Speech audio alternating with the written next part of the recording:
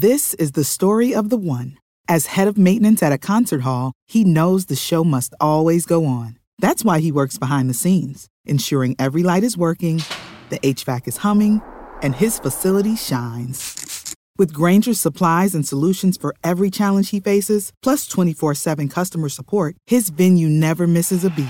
Call quickgrainger.com or just stop by. Grainger, for the ones who get it done. A loaded up talk of champions coming up in just a minute, including Ben Steele, former Ole Miss offensive lineman, to break down the injury to Alex Givens and more. But first, let me tell you real quickly about the Lamar, Oxford's only traditional neighborhood. What do we know about living in Oxford right now? One, it's expensive. And two, if you live on one side of town and you want to go to the other side of town, it takes an hour to get through traffic. We're all jammed, packed in like sardines in this town. But have no fear, the Lamar, Oxford's only traditional neighborhood, is under construction. Brought to you by John Welty Realty. And I can already hear it. I can hear your first question. What's a traditional neighborhood? A traditional neighborhood means right where you live. A grocery store, a brewery, restaurants, shops, all within walking distance of your front door. How many times has it happened? You're trying to relax, have a nice afternoon by yourself. You open the refrigerator and immediately you get that sense of doom and gloom because you have to go to the grocery store, and that means a 3-hour trek across town. When you live at the Lamar, the grocery store is but a quick breezy walk from your front door. But what about the houses? I walk through them. They're custom high-end spec houses. Beautiful finishes, open concept, modern 2-story houses. If you're looking for a 3-bedroom, a 2-bedroom, a 1-bedroom, you'll find a fit with any of these 3 spacious layouts. I myself was blown away. I told John, this is where I want to live. So don't delay. Get in with the Lamar right now. Build out is happening. Get your spot. Secure your place. For more information, contact John Welty at john@johnweltyrealty.com. That's john@johnweltyrealty.com. Or give him a call at 662-23-HOMES. 662-23-HOMES. And now, Talk of Champions. You're listening to Talk of Champions, an Ole Miss Spirit podcast with Ben Garrett. It's time! It's time! It's time! It's time! It's time!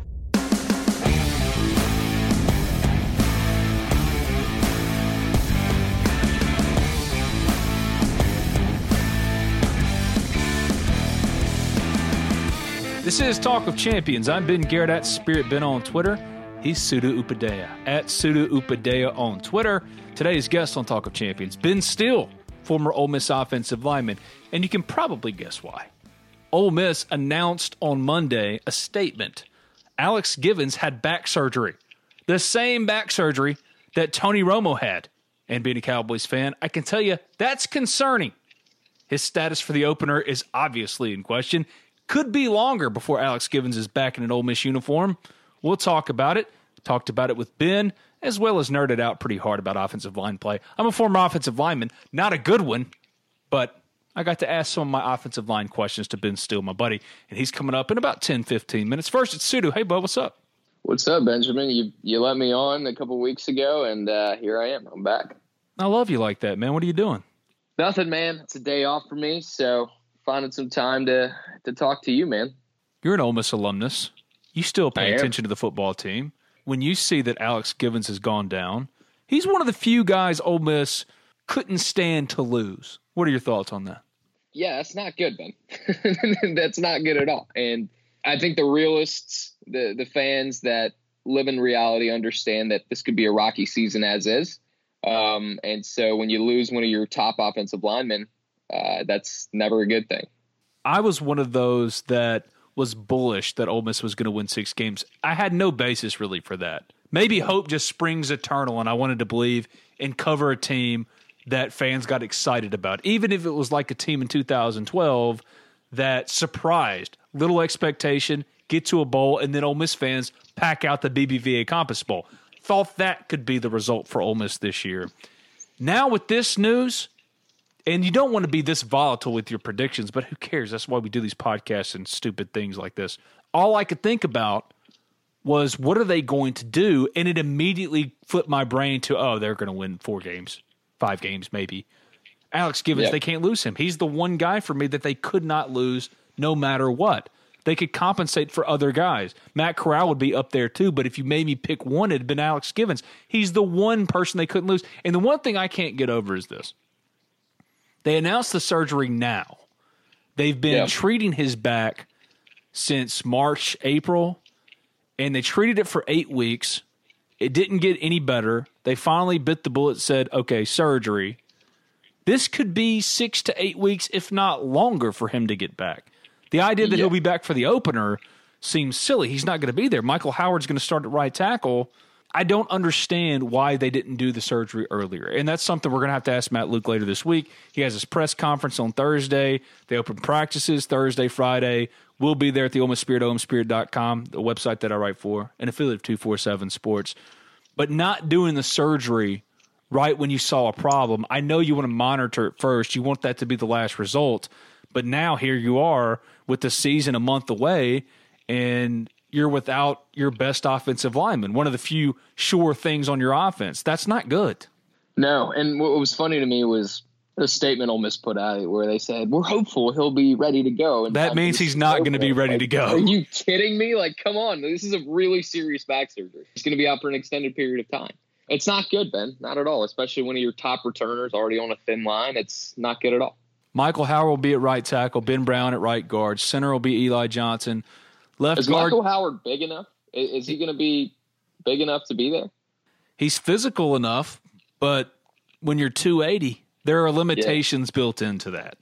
I think he's the best offensive lineman they have right now to assume the spot.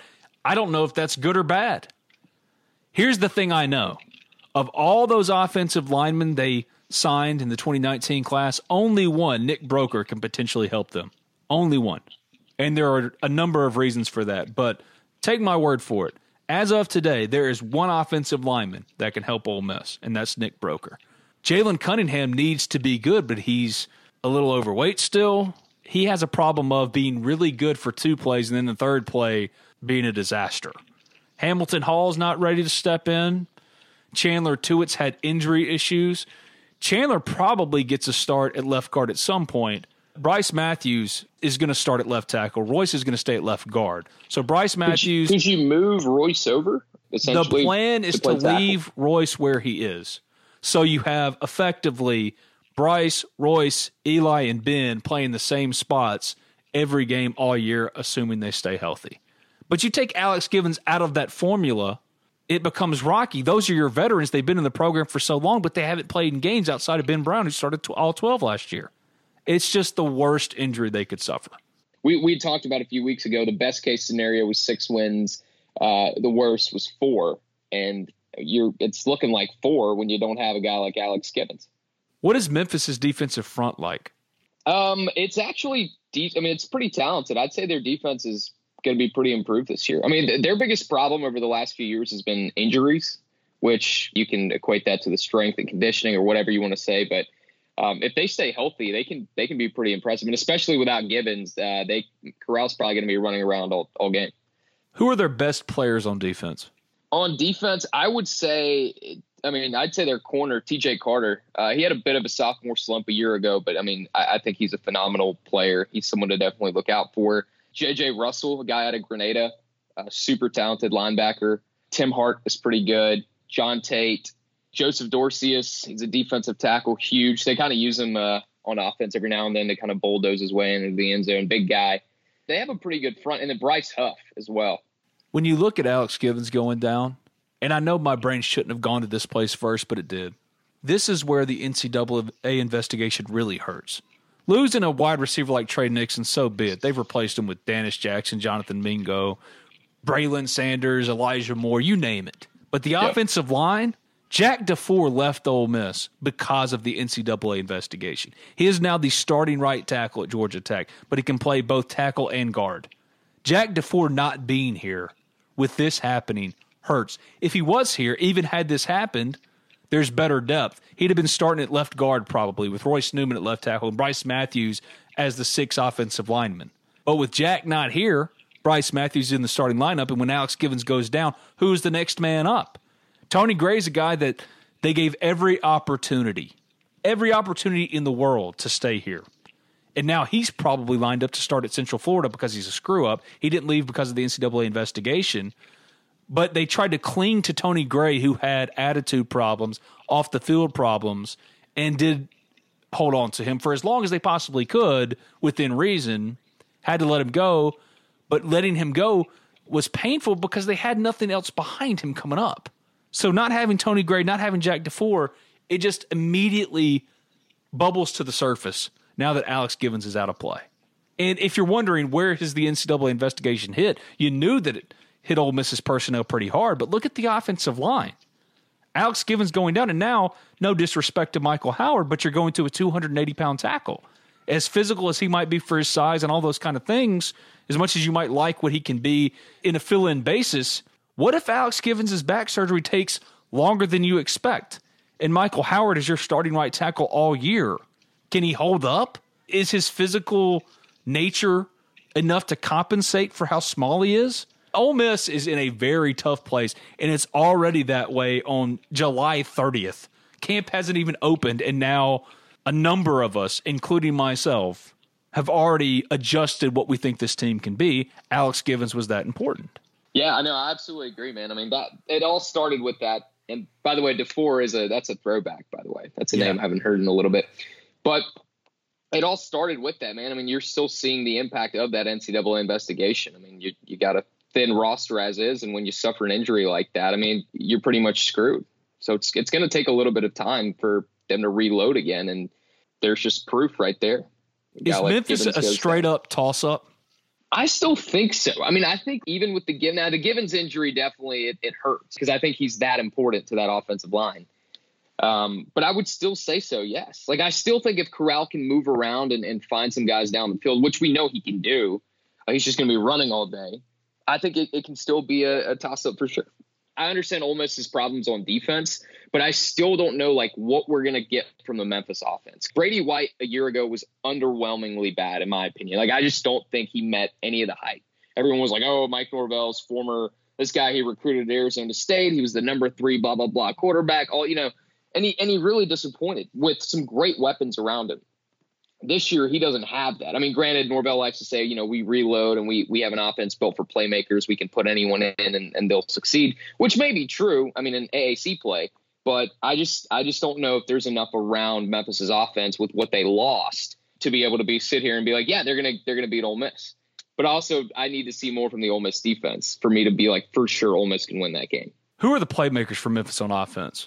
On offense, I like DeMonte Coxie a lot. He was a guy, I believe Coxie was supposed to play at Auburn, or maybe it was I think it was LSU. And he ended up transferring and coming to Memphis. He's a big guy. I just don't know, like, if he really needs to break out this year. He's a former 4-star from East St. John, 6'3", 200 pounds. I mean, he's a good physical receiver, and when he's on, I mean, he's really, really impressive. I would say after that, they lost Darrell Henderson and Tony Pollard, two of their biggest weapons. I'd say, John goes by Pop. Pop Williams is another receiver that you can expect to make some big plays. And then running back Patrick Taylor to be determined. I mean, a year ago with having Darrell Henderson kind of paired up with him, it worked really, really well. Both guys put up big numbers. But losing Darrell now, it kind of reminds me of, looking back at history, D'Angelo Williams when he left.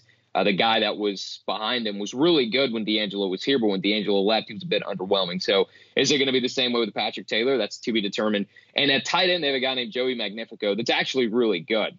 He might actually be a mismatch for Ole Miss. So those are just some of the names I would probably look out for Memphis' offense. They don't seem like, does Memphis, a team that most SEC programs would be all that worried about. Not that they couldn't beat Ole Miss or an SEC team, but with where Ole Miss is, it's more of a neutral playing field, and the fact that they got to go on the road. Yeah, and here's the thing. It's kind of funny. Those like early national TV type games that Memphis plays, they're actually really good at those. Mike Norvell gets his team really hyped for those. He calls them program building, program changing wins. And these guys come out with a fire. I mean, they beat Josh Rosen and UCLA my first year here. They can win those big games. My only thing is they've done it in the past with players that you knew for sure were going to step up, whether it was Anthony Miller or Riley Ferguson or whoever it may have been, Darrell Henderson, Tony Paul, they're having to reload right now as well. And while they have these promising guys that Norvell like, hey, this guy's going to be big this year, we just haven't seen it yet.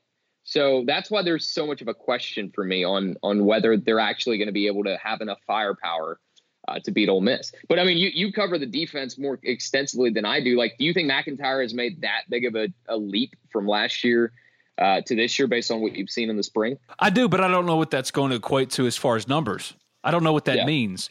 They were so bad last year in the hundreds in most every major statistical category to where what is improvement? And what does that mean as far as wins and losses? If they're 80th, that's a big jump, a really big jump. But does that help with an offense that's going to be trying to figure things out? I don't know what offensively they can be, or if Rich Rod's offense can cover up its deficiencies where talent is concerned. So I don't know. I think that defensively they have to be a more defensive-oriented team than offensive, which is crazy to think about with Ole Miss since, 2012, 13? Even though those defenses under Hugh Freeze, one of which was one of the top defenses in the country. I just don't know what is improvement, what that means, and if that's enough to compensate for the struggles the offense is going to inevitably have. Dude, it's going to be such an intriguing match. It's such a strange game to try to predict and think about. It is, because it's not like years past where you bring up that 2013 game or 2014 game, whatever year that was, that I was like, oh, Ben, Ole Miss is going to run in there and they're going to destroy Memphis. Like, that year, Ole Miss had beaten Alabama. Robert Kimbichi was killing it. It was like, wow, like this team could honestly go to the college football playoff this year. It's not like that this year. And it's not even like a year ago for Memphis where everyone was like, oh, okay, Memphis is going to the New Year's Six Bowl. I mean, I know Memphis is projected to go to the Cotton Bowl, but that still doesn't say much about out-of-conference play. I mean, they could definitely run the AAC and still lose to Ole Miss. So, yeah, man, it's going to be a fun matchup for me because I cover both teams. And, I get the, oh, you're an Ole Miss homer thing all the time just because I've been predicting Ole Miss is going to win. But I really think Ole Miss is going to win because I haven't seen enough from Memphis in terms of quarterback play to be able to say, okay, Memphis is going to win. Like, if Memphis had a solid quarterback, if Riley Ferguson or Paxton Lynch or whoever was here, I would be like, I don't know. Ole Miss's defense is pretty spotty. Memphis would probably get the upset. But I can't say that this year. I think it's comical that anyone would call you a homer in Memphis. Memphis fans can be nuts. Yeah. Where do they get off telling my boy that he's a homer? You're as objective as an Ole Miss fan as I know. I know, man. That's what kills me because I go out of my way to pretty much know that, hey, I'm covering Memphis, I'm covering Mississippi State, I'm covering all these other schools. I need to give everybody equal time, or maybe sometimes if it's the equal game, like college football wise, I might lead with Mississippi State instead of Ole Miss sometimes, just because why not? Like, I cover both teams.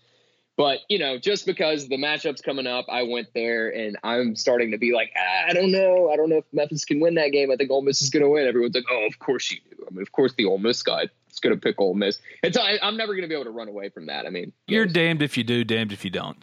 Yeah, pretty much. Yeah.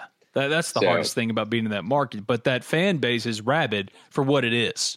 Yeah, and let me tell you this, dude. The Memphis football fan base has come a long way. I remember when I first got here, it was still coming along, even though they were more. I'd say they probably had a more talented team and were set up for more success back in 2017. A lot of people tend to be transplants here, or they originally started out at Ole Miss and then ended up coming to Memphis, so they end up being Ole Miss fans or Arkansas fans or whatever. But I'm starting to see a lot more of that pride, which is a good thing, but also it puts me in situations where I end up being like, yeah, I think that Ole Miss is going to win. And people are like, of course you do. You're the Ole Miss guy. So it's all fun. Alex Givens goes down before we get to Ben Still. Does that change your prediction in any way about Ole Miss and Memphis? We'll get right back to Sudu, but first let me tell you about Allen Samuels Chrysler Dodge Jeep Ram of Oxford, a proud sponsor of Talk of Champions. You guys know the story at this point. Recently, my wife's expedition was giving me all kinds of trouble. I was pouring money into it. I was fed up. So I called Allen Samuels Chrysler Dodge Jeep Ram of Oxford on a whim before my daughter's T-ball game, said, guys, I need a new car. And this is what I'm looking for. Ben, we got the perfect car. It's a van. It's a Chrysler Pacifica, which worked for me. It's the only van my wife was willing to drive. I said, cool, I'll be there in an hour. So I drove over. It was sitting there waiting for me. Loaded up, leather seats, CarPlay. It's the best car I've ever bought, and that's no lie. That's what Brian and Mason and all the crew at Allen Samuels Chrysler Dodge Jeep Ram of Oxford do. They cater to your needs. They take care of you. They'll give you a great deal. They did it for me. From new and used sales to parts and service, Allen Samuels Chrysler Dodge Jeep Ram of Oxford aims to provide a truly stellar automotive experience. And what separates them from every other dealership in Oxford or elsewhere is Allen Samuels Chrysler Dodge Jeep Ram of Oxford aims to address each of your needs with the utmost respect, care, and attention to detail. I can personally vouch for them. If you trust me, you can trust them. Tell them Talk of Champions sent you. They'd get a kick out of it. Hell, I'd get a kick out of it. To take advantage of any one or more of the services Allen Samuels Chrysler Dodge Jeep Ram of Oxford provides, be sure to contact them today at 662-234-8000. 662-234-8000 to find your next perfect car, truck, or Jeep. It's Allen Samuels Chrysler Dodge Jeep Ram of Oxford at 2201 East University Avenue in Oxford. That's just past Kroger. Allen Samuels, let's be friends. And now, it's Talk of Champions. I become less confident in picking Ole Miss. A few days ago, a week ago, when I was at this golf tournament this week, me and a bunch of media members, they would just come up to me like, "What do you think? Can your Rebels do it?" Ask me all these questions, and oh yeah, I think they're going to win. I just thought I haven't seen enough from Memphis quarterback wise. Got to reload the offense. I think Ole Miss's offense can be pretty impressive. I'll go with Ole Miss. Now it's kind of a question mark for me now, but I still would say Ole Miss is going to win. But it's more of a question mark now. This is Talk of Champions. I'm Ben Garrett at Spirit Ben on Twitter. He's Suda Upadea. Works for Channel 5 in Memphis at Suda Upadea on Twitter. If you haven't already, subscribe, rate, review Talk of Champions in iTunes. Make sure to leave that 5-star review. Also, we're available on SoundCloud and wherever you get your podcasts. A few issues, I think, with Spotify. I'm going to check, but just check out Talk of Champions. Talk of Champions, wherever you get your podcast, just search it and make sure to leave a 5-star review if you're in iTunes. Going now to the Modern Woodmen phone line to speak to former Ole Miss offensive lineman Ben Still. Alex Givens goes down. What do? I call an offensive lineman. And he joins us now. This is Ben Still on the Modern Woodmen phone line. The podcast brought to you by Thomas Chandler, your Modern Woodmen representative. It wasn't so long ago, I'm talking a couple of months, where financially I needed some help. Not that I was struggling, but getting my finances in order, organizing my money so that I'm in the best position for retirement, preparing for college for my kids, and everything else. I'm sure most every one of you can relate. And that's why you should do like me and contact Thomas Chandler today. He's your local Modern Woodmen representative, and he'll get you right for retirement or savings or whatever you need. He's done it for me. He'll do it for you. What does Modern Woodmen do, though, you might ask? Financial security for you and your family through life insurance, financial planning, and financial services, quality family life through member benefits and local fraternal activities, and community impact through volunteer projects that make a difference where members live, work, and play. It's time to get rid of your financial burden. Contact Thomas Chandler, 662-296-0186. That's 662-296-0186. Or you can check him out at www.modernwoodman.org. www.modernwoodman.org. That's Thomas Chandler, your Modern Woodman representative. Going now to the Modern Woodmen phone line to speak to former Ole Miss offensive lineman Ben Still. Ben, what's up, man? How you doing? Nothing much. How are you? I'm good. Thanks for coming on. Ole Miss's offensive line took a hit on Monday. Alex Givens, it was announced, is having back surgery. So, of course, where does my mind go? To Ben Still. He's my buddy. He's a former offensive lineman. What did you make of the news, Alex Givens going down? Yeah, I mean, he's one of the few on the line where you didn't really have to worry about his playing ability, I guess. So that's definitely a hit to the overall line, especially him being an older guy. You're going to lose experience for a little bit, so hopefully they can figure out the right person to replace him out there. For you, what was the biggest loss that any of the offensive line losses that you dealt with when you were playing at Ole Miss? Who was the biggest one that you remember? It wasn't because of injury, but when Tunzel was out for, 7 games and 15, I mean, I know it was still a good year, but I remember when he came back, the offensive line play just went up exponentially, and I guess he was a special player, so someone like that can really have an impact on how you play and just the overall camaraderie of the line. When you look at it, how do you compensate for that? When it first happens or when you first hear the news, it's kind of a hit. You're kind of sitting there going, what the heck are we going to do? But the stuff that they say to the media, next man up, it's kind of the mentality you got to take just to get by and be there until whoever's missing comes back. And I know other groups probably aren't like that, but that really is kind of the only mentality you can take, because if the next guy up's not ready to play, then we're all screwed. So you got to kind of take ownership over the spot and fill it in until the guy gets back, or you never know, maybe the next guy up is better. So hopefully whoever they find to replace him, whatever combination of people they use, or if it's just one person, can adequately take over that spot and man it down while he's hurt and coming back. Givens was one of two players on the offensive line, the other being Ben Brown, that were returning starters. They were replacing every other guy. You're someone who stepped into a starting role, that you'd been a developmental kid that spent a couple of years just getting bigger, faster, stronger, learning the system. The rest of the offensive line is made up of guys like that. Eli Johnson, Royce Newman, Bryce Matthews, all have been in the program for 3 years, waiting their turn, getting better. But to step into that role, how do you do it? How are you able to step in and produce after being in development for so long? I guess it's scary at first. You don't really know what to expect. But, I mean, after a couple of years of being in the developmental stage, you're more than kind of ready to get out there, as long as you know your assignments, know what to do, trust your practice, the conditioning you've been doing, the strength training you've been doing has all been the right stuff. You're more than capable of going out there and handling your own. So make sure they know their assignments, or make sure you know your assignments, trust your capabilities, and go out there and just play, because in all honesty, once you get out there, it ain't that bad. The first couple of plays are jittery, but you kind of just get into the flow of the game of the season, and knowing you play is really as tough or as bad as people in the media or what you hear.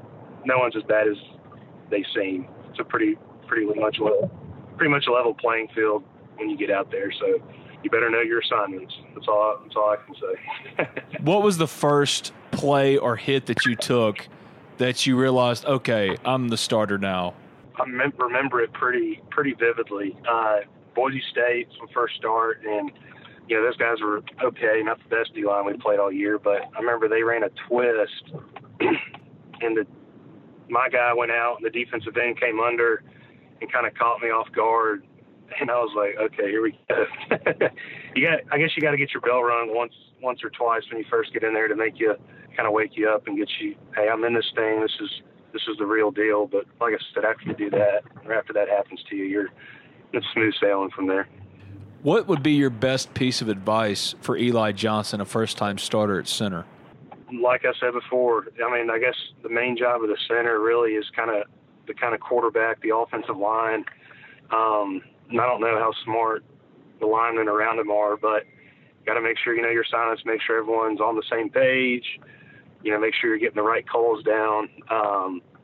All that kind of falls back on you, because, centers, you're in the middle. Everything kind of gets just jumbled up there, but your main responsibility is just to make sure everyone's on the same page. So not only do you have to know what you have to do, but you got to know what everyone else on the line is doing. Got to know what the quarterback's thinking. My piece of advice for him is, your assignments. You got to know everyone's assignments around you, just to make sure everyone's on the same page, because you are the quarterback of the offensive line per se. So that's my one piece of advice for him going into it, because I know he's strong enough. The kid can lift a house, it seems like. So he'll be fine. He'll do good. I'm confident in him. As far as the chemistry with the quarterback and the center, that's so important. How do you develop that? Is it something that comes organically, or is that something that has to be developed through playing?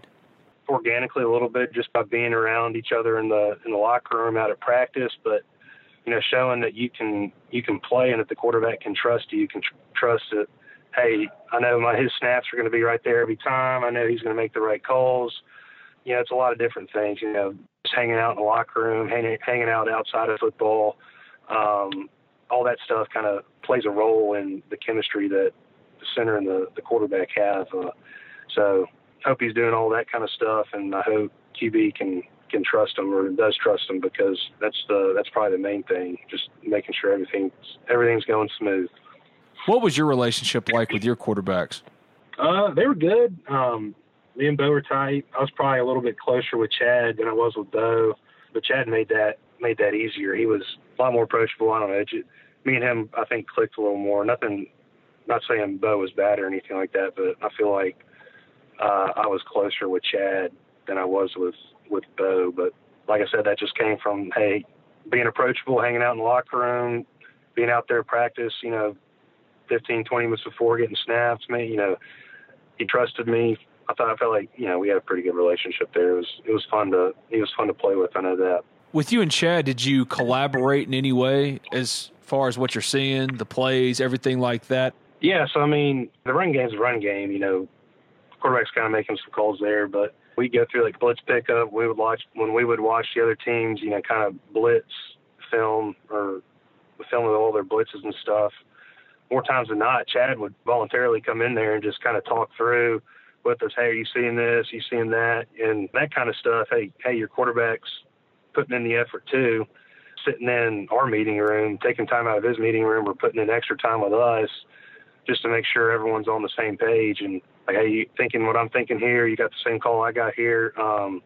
That's the kind of stuff I guess Chad would do that would help out with the the overall relationship between the offensive line and quarterback. And plus, he was fun to have in there. He would cut up and stuff, so it was overall pretty good experience. Which opposing team had the most complicated blitz packages? I'm assuming it's Alabama, but did anybody else disguise things better than the other ones? You're going to be surprised when I say this. Memphis. No way. Promise you, they were. See, I think people think Alabama's defense is super, super complicated. Rightfully so. They're freaking awesome. But when it came down to it, it wasn't really that complicated. They lined up and played man, and they could do it. They just did it better than everyone else. But as far as like having to game plan for the most blitzes, the most fronts, I just remember Memphis week every year was always the longest blitz pickup period. Every year was when we were preparing for Memphis. They ran that like 3-4 stack, and they had, to me, it seemed like a million different things they threw at you. And I think they had to because they didn't have the players Alabama had or whatnot. So I told you you'd be surprised, but that was a team that kind of sucked preparing for just because you had to go over so many different things. Is there one blitz package or blitz play that's more difficult in real time to pick up on as it's happening? You can prepare for it all you want to, but in real time when it's happening, which one is the most complicated or most complex to see? I'm trying to think how to explain it. I have a picture in my mind of it, but let's say the line's sorting or going to the right on the protection's to the right, so everyone's got the right gap or something like that. But they dial up some blitz that's coming from the left, and you kind of got to mid-play, you got to see it, and you got to go back and change your course and hopefully just get a piece of people or a piece of the players before they demolish your quarterback. But those are always the worst ones when they would disguise it and you would sort to it or you would go to it, call the protection towards it, and then they'd bring it from the other direction.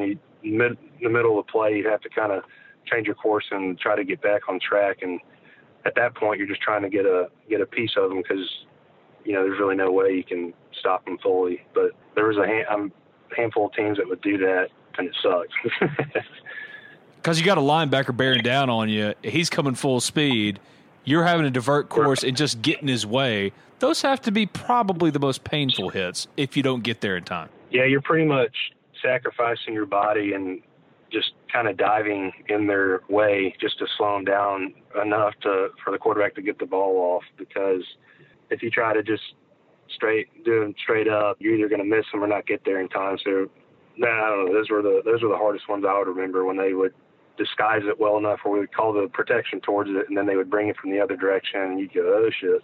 One of the things that was often said throughout the tenure of Hugh Freeze was that the blocking schemes themselves, didn't matter what the play was, the line was blocking pretty much the same way. Is that true or an oversimplification of what y'all are doing?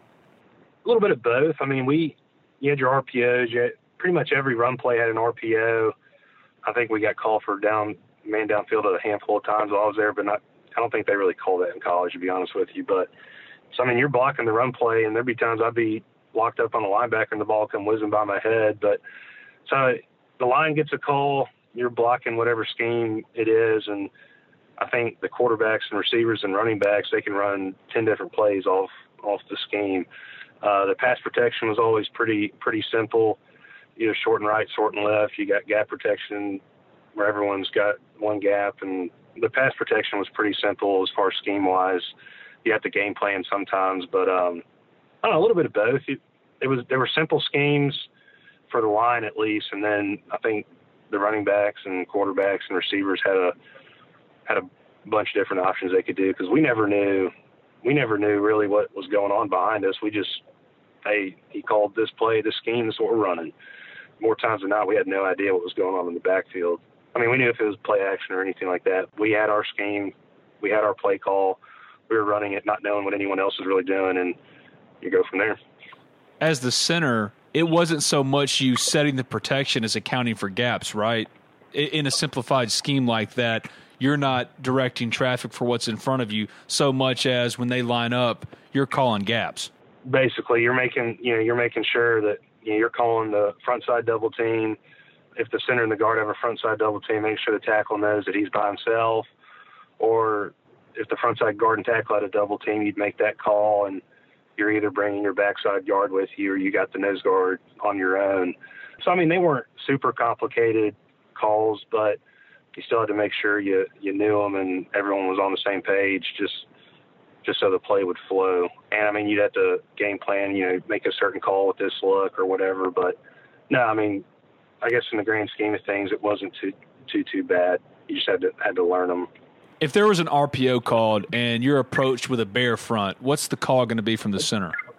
5. You just hold up your hand. So if you ever see Eli, I'm guessing it'd be the same. But whenever you'd see like Conyers or me or Eli or any of these guys just kind of squat down and hold up their opposite hand, it looks like they're waving at something, he's making a 5 call on it. That's basically saying, hey, everyone's manned up on your own. No help's coming, so you better nut up and win your one-on-one. That's what that meant. That has to be a hard thing for everyone else, but it's somewhat comforting knowing that Laramie Tunsil's got somebody by himself. You don't have to worry about it, right? Pretty much. I guess when Laramie was there, you never really had to sort people to him. I mean, we still would, but let's say we were sorting everything away from him. You felt comfortable that he was out there on an island because, I mean, shit, I don't even know how many sacks he gave up, but maybe 2 his entire time there. So having him at left tackle made it really easy on that front. What made Laramie so good, and now that he's emerging as one of the best left tackles in the NFL, what made him so good from jump? Did you know how good he was, and what are his strengths that has allowed him to become what he is right now? We'll get that answer from former Ole Miss offensive lineman Ben Still in just a second, but first, a quick word from Modern Woodman. You've walked this path many times before. It's a chance to think, especially about your future. How will you turn your retirement dreams into reality? Will you have enough gold for your golden years? Your choices for building funds for retirement can be complicated. Fortunately, you have a friend in the community who can help you make the right decisions. That's your Modern Woodman agent.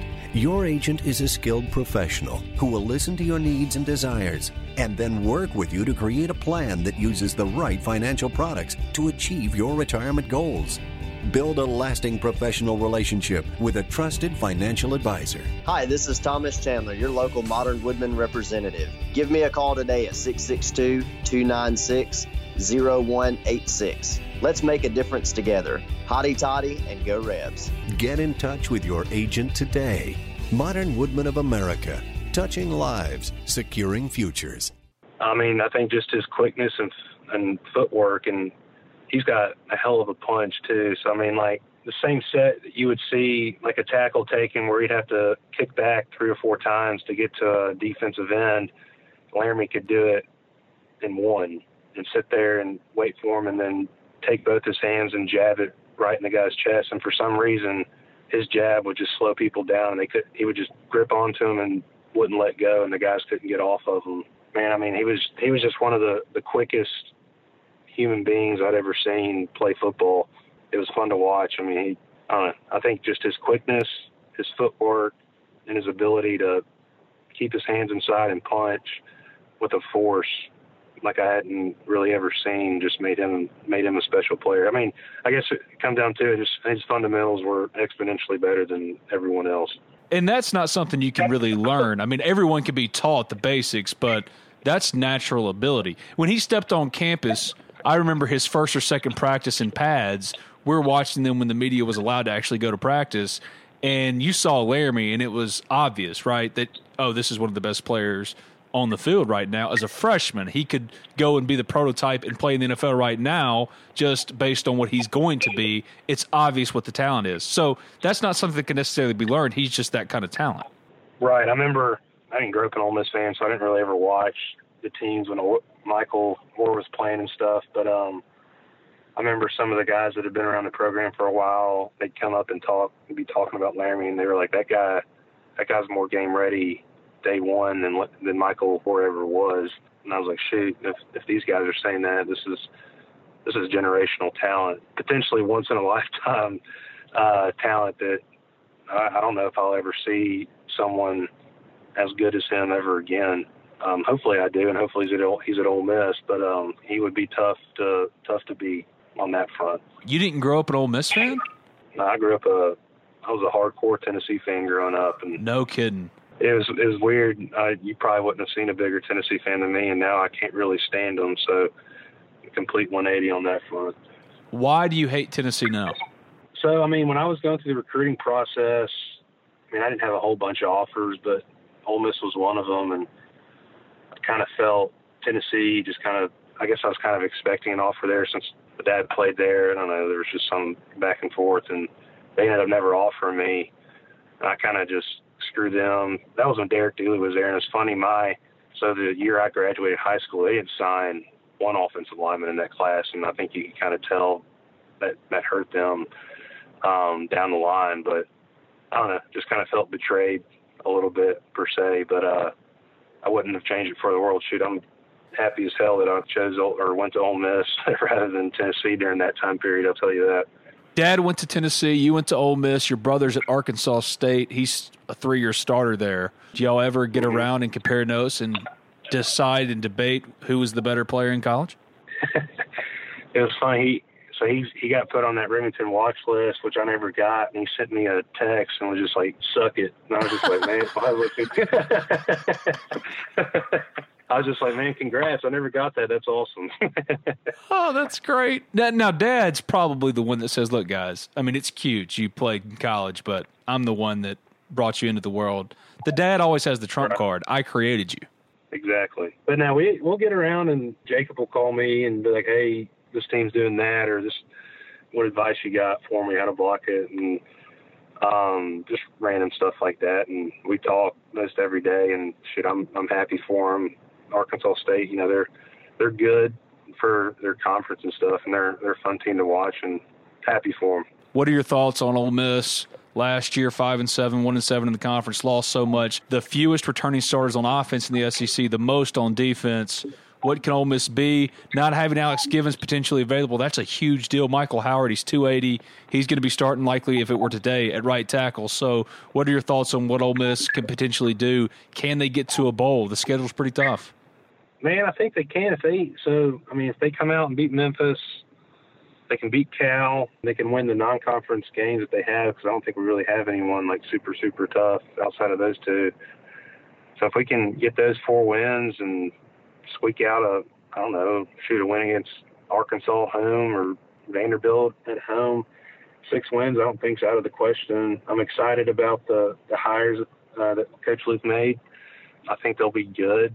I think people got to give them a little over a year. I know that's hard for Ole Miss fans to do, I've learned, but I really do think the staff that's in there now can be good. But I don't think people realize we're still short on scholarship players and stuff like that. And you have guys like Givens that go down, randomly. You can have the greatest coach in the world, but if you don't have the players there, it can hurt. So hopefully we'll give the coaches more than a year to show what they can do. But I'm excited about those hires. I think 6-7 wins isn't out of the question if we take care of business in the opener and win our non-conference games, I think we could maybe squeeze out a couple SEC wins and get to a bowl game. Shoot, I'd love to go to a bowl game. I want to go somewhere fun.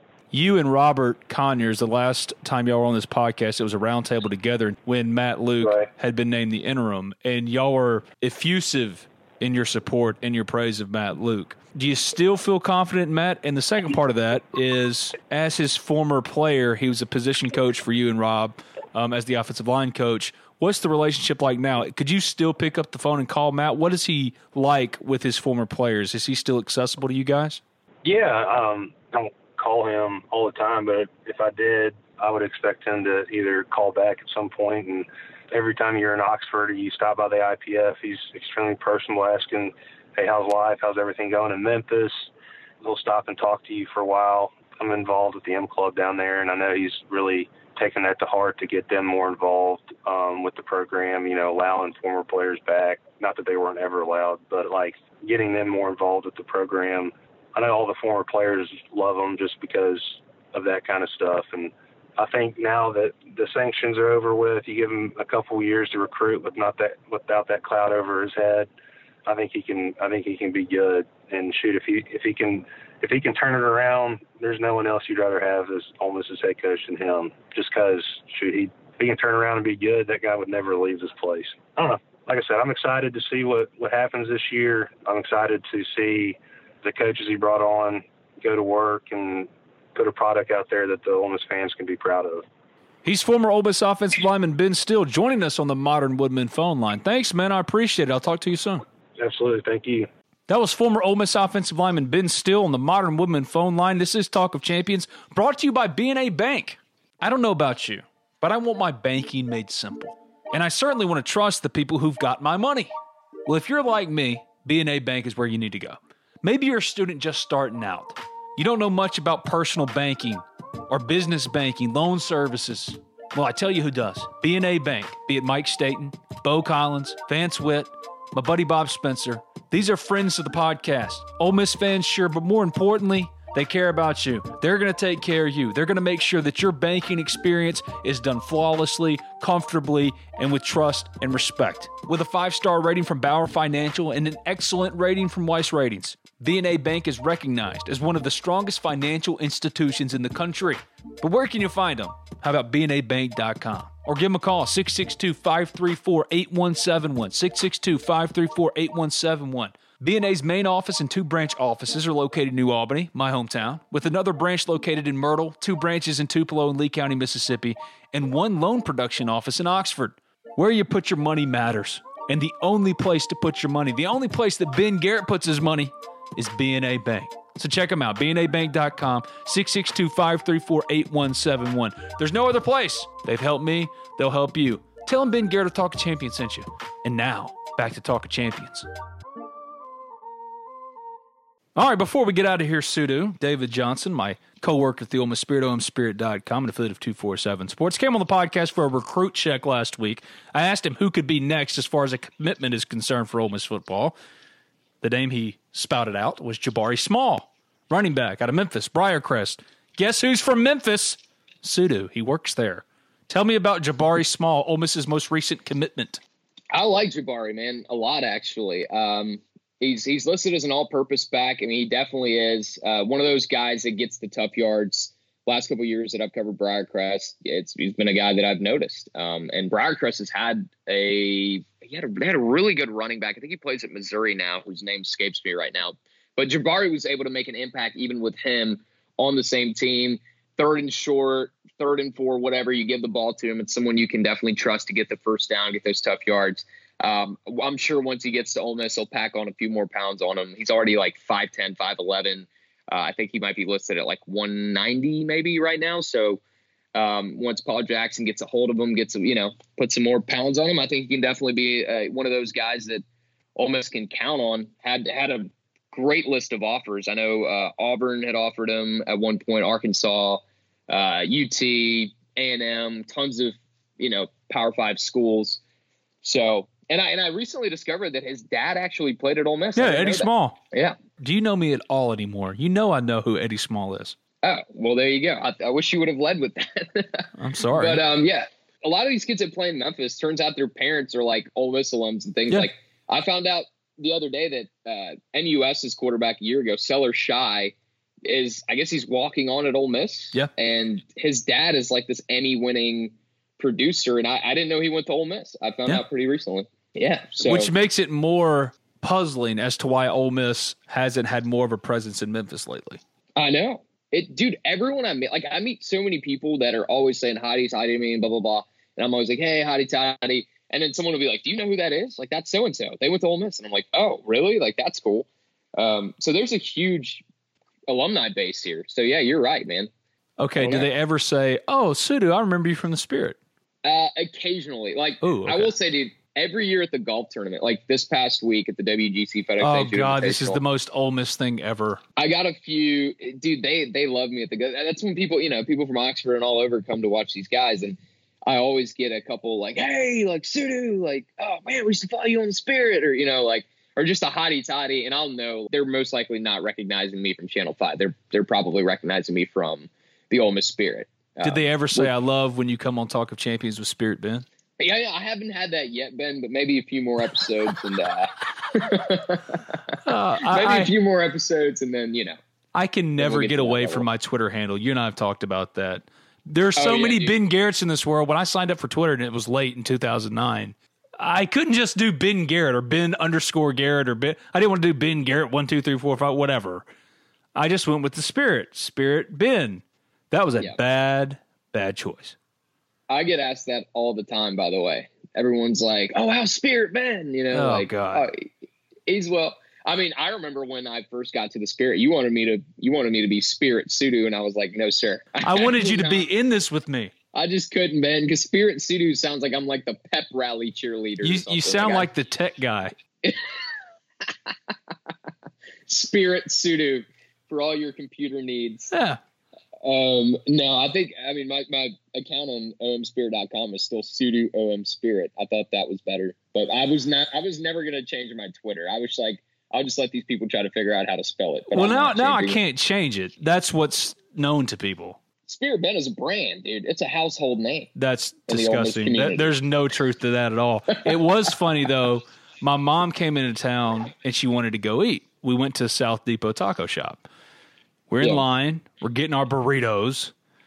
And the guy behind the counter was staring. And my mom goes, do you need something? Or something like that. I can't remember. And he goes, you're Spirit Ben, right? And my mom thought it was the greatest thing. And now, whenever we have, I don't know, a Christmas gathering with my family, she goes, do you know he's Spirit Ben? He's Spirit Ben. Oh, my God. Yeah, that's so sweet. It's terrible. It's terrible. No, man, that's awesome. You know what? That's what I think about, like, this profession. Like, I had my first picture, like someone wanted to take a picture with me a few days ago. That had never happened in Memphis. In Oxford, like just because of the Ole Miss Spirit, people used to be like, hey, let me get a picture. But it's never happened to me because of Channel 5 in Memphis. I got my first opportunity the other day, and I thought it was so special. And the first thing I thought of, it wasn't even like an ego trip thing for me. It was like, yeah, it was. This would be so special if my dad was here to see this. That's the first thing I thought. Okay, you would not handle celebrity well at all. You would be terrible with true celebrity. Yeah, well. I don't want to get into that too much. We've gotten off track here. Jabari Small committed to Ole Miss. He is a 3-star player on 247, 5'10", 190 out of Briarcrest. Like Sudu mentioned, Ole Miss, Arkansas, Auburn, Cincinnati, UT, A&M, a bunch of offers.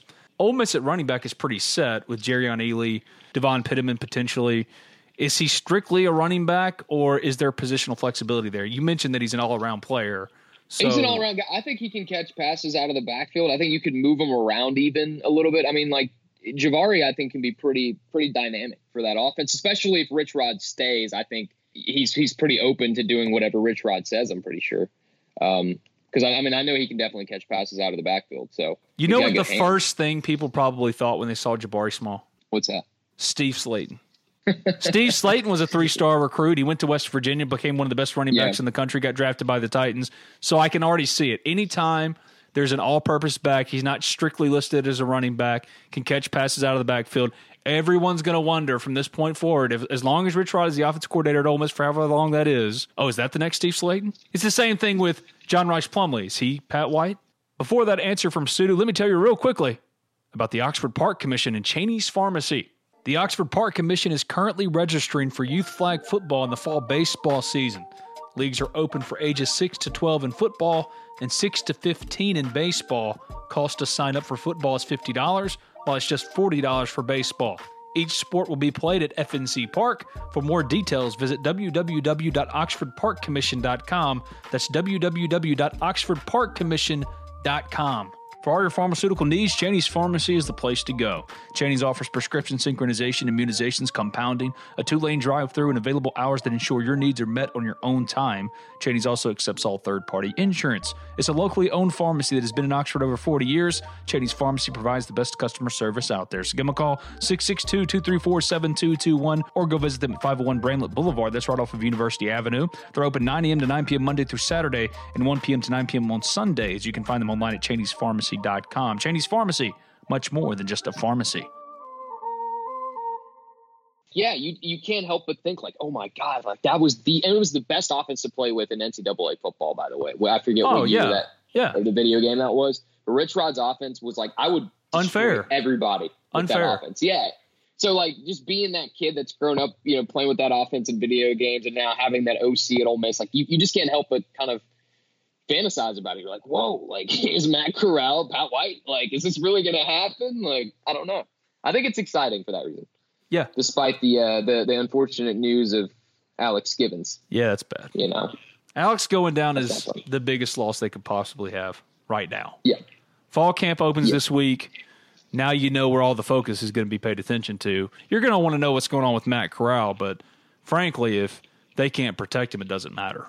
Luckily, he can move around a little bit. So, what are you working on right now? Dude, so Memphis's media day is actually the same day as Ole Miss's on Thursday. So, trying to do that's disappointing. I thought I'd be seeing you.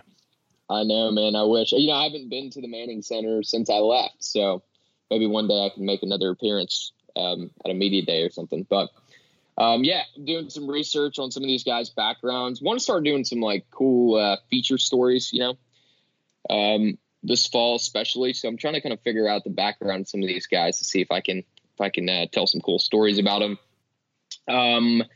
That's really it, man. College football's coming up. Obviously, Memphis Tiger basketball, they're doing this preseason tournament in the Bahamas. I discovered recently I will not be going to the Bahamas, but that's unfortunate. That's still exciting. That's coming up. Going to have a lot of focus on that. So that and just trying to find some cool stories, man. Some stories I feel like people will enjoy. That kind of go beyond just the results of the games and the previews and things like that. So, top 3 Memphis storylines entering fall camp. Brady White, is he going to be able to live up to the hype in his second year in this system? Number 2, can Patrick Taylor replace the production from Darrell Henderson? Number 3, top 3 storylines. Man, you got me with that one. I was pretty automatic with the first 2. Yeah. Number 3, is Memphis's defense more talented than last year? Because they're supposed to be way better. They're supposed to be like improved tremendously a year ago, and injuries kind of hurt them. So it's like, okay, everybody's pretty much healthy this year. How are they going to look? Did you ever ask Darrell Henderson why Ole Miss didn't recruit him or what went into his recruitment from Ole Miss? I did not. It's something I wish I would have, but the guy obviously, he's from Batesville. His draft party was in Oxford. Ben, I really think if Hugh Freeze wanted him, he could have had him. I know he could have had him. I can tell you, that's when I covered recruiting. I know for a fact he could have had him. It just comes down to that. Him, there was a Jannard Avery. All those guys, like if Ole Miss wanted those guys, they could have had those guys. But who's this Grenada linebacker at Memphis? His name is J.J. Russell. Okay, here's my challenge to you. Tim Hart was an Ole Miss recruit. He just didn't go to Ole Miss. Yeah. I want you to ask J.J. Russell if Ole Miss really recruited him. I can actually do that without people being like, oh, why are you asking Ole Miss questions? Because they're going to play him. Yeah, they're going to play him. So Tim Hart really was an Ole Miss recruit? I didn't know this. Played at MUS. I know Tim. One of my really good friends introduced me to Tim, so Tim's a good guy. But I think he actually wanted to come to Ole Miss. There may have been an issue with whether or not his scholarship was committable or not. Okay. I'm giving you stories in real time. I appreciate that, man. This is going to be fun to ask these guys on Thursday. I'm going to be like, and then they're going to talk all this noise. I cannot wait, man. I cannot wait. Tim Hart doesn't seem like much of a trash talker, though.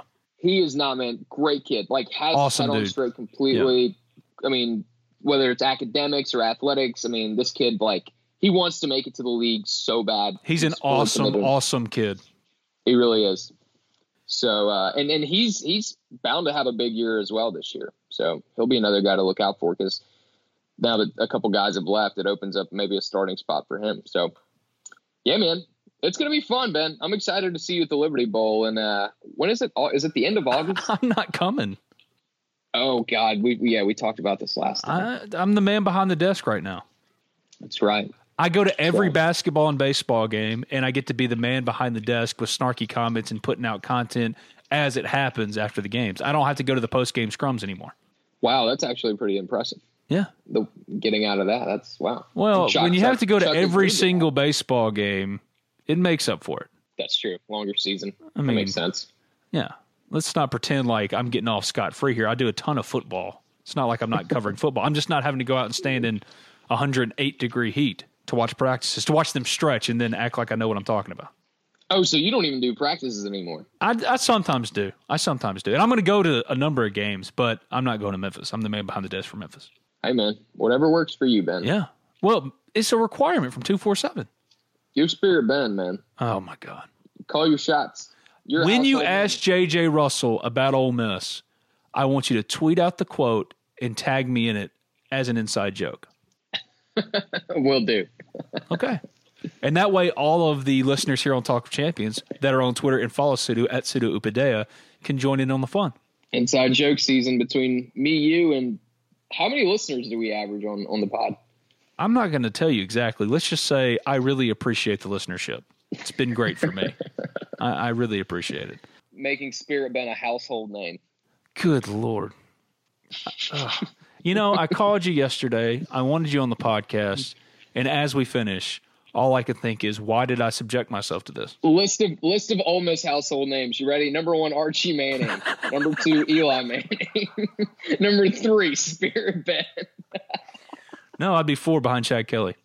Chad Kelly. And then Deuce. And then Chris Warren, Marshall Henderson, Stephen Head, David DeLucci. Spirit right Ben's what, 13th? I'm kidding. I hate the name or moniker Spirit Ben. Spirit Ben's number 4, man. Let's be real.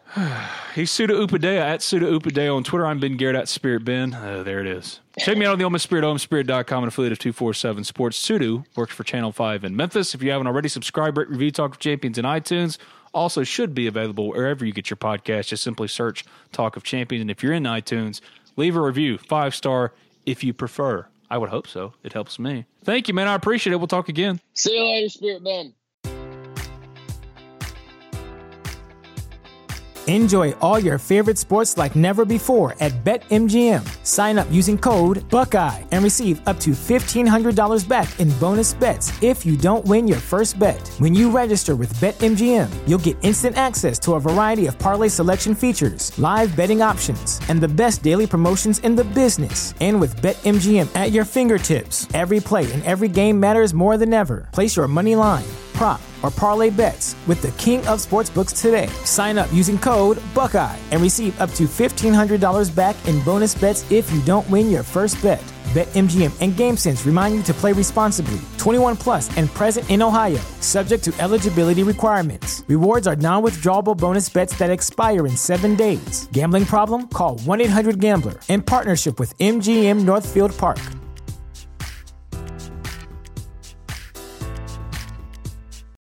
When you need mealtime inspiration, it's worth shopping Kroger, where you'll find over 30,000 mouth-watering choices that excite your inner foodie. And no matter what tasty choice you make, you'll enjoy our everyday low prices, plus extra ways to save, like digital coupons worth over $600 each week. You can also save up to $1 off per gallon at the pump with fuel points. More savings and more inspiring flavors make shopping Kroger worth it every time. Kroger, fresh for everyone. Fuel restrictions apply.